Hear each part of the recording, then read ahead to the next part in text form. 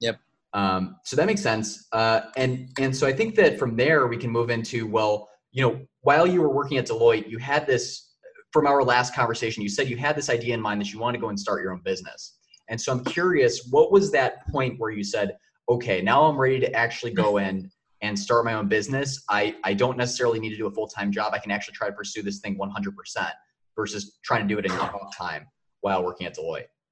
Um, yeah, I think the moment came to me after my second job. So after, I worked at Deloitte for almost 2 years, and then I chose to go to RSM next door because they recruited me.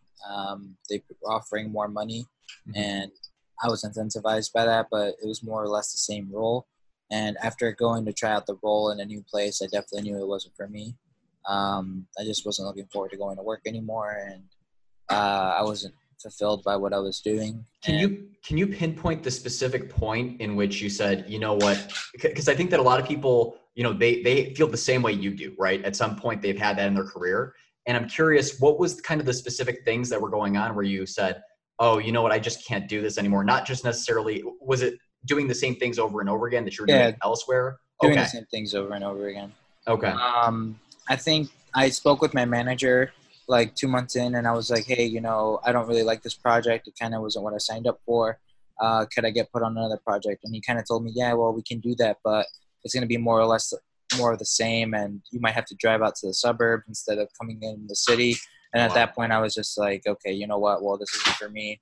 I'm going to change my plan and cut it a little early because Okay. originally I had planned to quit my job at 25, and I was 24 at the time, so I took like a year jump, but I was the best decision I ever made. So that's a perfect transition, and I'm glad to hear that. That's kind of a perfect transition into how did you set it up so that you would be in a position where you could actually go and start your own business. And I think that last time you were talking about kind of auditing your own P&L, right? What Yeah. what are the expenses that you have? So if you want to talk about that a little bit, as I think it could be really helpful to people who feel like they don't have the financial ability, right, the financial strength to be able to go and quit their full-time job. Yeah, so one of the biggest pieces of advice I always give is to live below your means. Just because you're making good money doesn't mean you should be spending more money than you're making.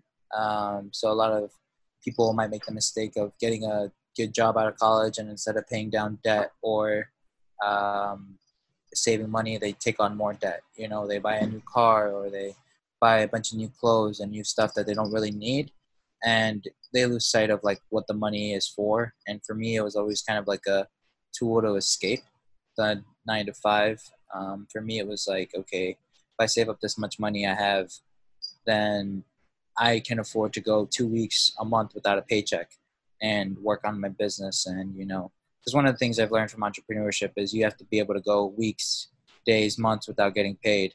Um, Now, that's not something I have experienced yet, but it's just an example of something that I read that, if you're not willing to do that, you can't be an entrepreneur because you have to be willing to take the risks in the first place. And that's kind of why you would even become an entrepreneur, is because you think a bet on yourself. And then, yeah, like one of the books that I really like is called The Life Unscripted, um, by my MJ DeMarco, I believe. Okay. And in that book, he talks about the F this moment, kind of like the moment where he decided that, I don't want to do this anymore. I want to be an entrepreneur and start my own business. And that's kind of like, I knew I had that moment when I talked to my manager, and he said that, hey, like it's going to be more or less of the same. And then that's when I decided, like no amount of money is worth not waking up every day.